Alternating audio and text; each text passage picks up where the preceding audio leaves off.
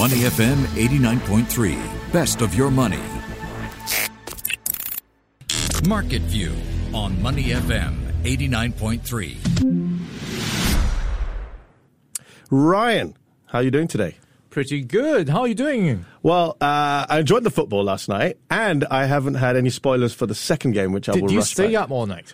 I didn't because I have to be professional. I got a show this morning, so the 3 o'clock game, as always, I will rush back after a media blackout here, hopefully. Media blackout as much as you can. As much as I see can. How that goes. I don't know how I think I get away with it here at a news and finance station, but so far no one said anything about the second game. No one really cares about the second game. Everyone's talking about the first one, England-Germany. But a bright morning for me. What about a bright morning for the markets? What do we have? Yeah, it looks green across the screen so far. And just taking a quick look at what's happening in Asia. You've got most markets above water slightly. And let's start with what's happening in Australia. And this is up now by 0.7%. Looking at Japan, that is up by 0.1%. And in Korea, we're up by 0.2%. And looking at where we are for the Straits Times Index, it is now recovering slightly, 0.5% to 3,104. So you might be remembering how it closed yesterday. We saw the STI down 1.2%. Yeah. That snapped a 4-day winning streak to its lowest levels in nearly 6 weeks. So we'll come back to the STI in just a bit. We are inheriting a bit of a positive lead from Wall Street, and that saw markets overnight just getting marginal gains, squeezing out some slight gains to see new record highs on Wall Street. And let's walk through some of those numbers. You've got S&P 500 up less than 0.1%, closing at 4,292. So that's enough for its fourth straight record close. And the tech-heavy Nasdaq also saw a record close, up just by 0.2% to 14,528. And we saw the Dow also squeezing out some gains, 9 points or 0.03%. So you are looking at markets at least getting a bit of a positive handover from Wall Street. And what was in focus, you've got some property prices based on the S&P Case-Shiller Index. So home prices rose more than 14% in April. And for 5 U.S. cities, including Seattle, they saw their largest annual increase on record. So quite positive sentiment around home building, construction, and one construction company, Polt Group, was up more than 2%. And banks also did well, some of them at least. Morgan Stanley among those that was up.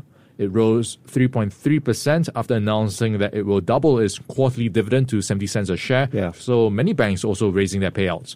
And also worth noting, semiconductor stocks seem to get some strength in the late part of the session. Skyworks was up 4.5% and Advanced Micro Devices up 2.8%. And there might be some optimism in the aviation space as well.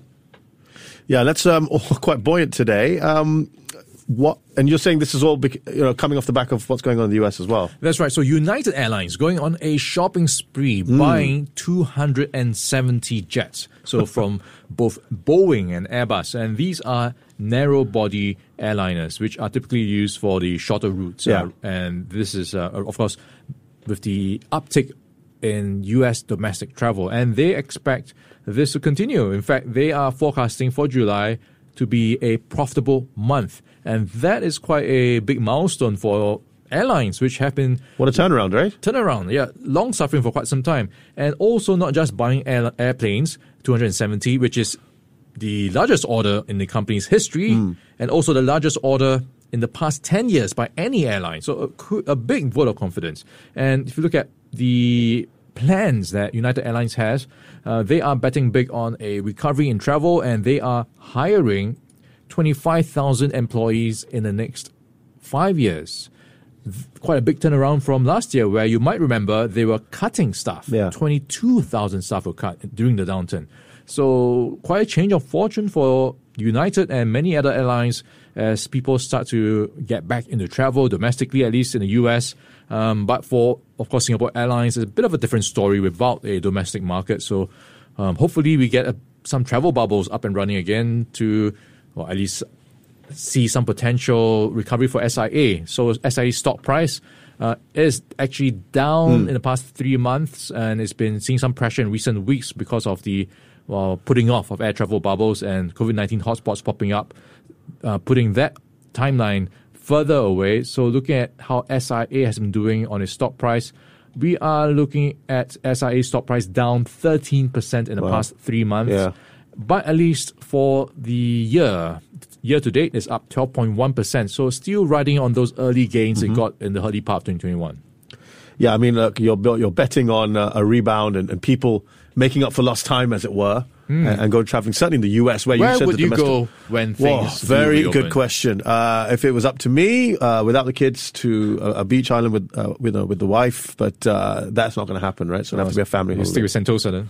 Well, I think I've done Sentosa to death. I'm a bit fed up. I mean, with all due respect to Sentosa, I need to get out. I think we all need to get out. What about you, Ryan? Where would you want to go? Oh, I would love to go to Disneyland because my kid's growing up, right? And Yes. I wanted to experience Disneyland same way I did. Yeah, but it might not be the same per se, but hopefully True. we get there. And you also don't want them to be too old when they go, right? Yeah, so that's the thing, right, as well. And I want to bring my parents as well. So that is I guess, motivation to go to Disneyland, because I went with my parents to Disneyland when I was a kid. Nice. Yeah, same. So time to take them as well, right?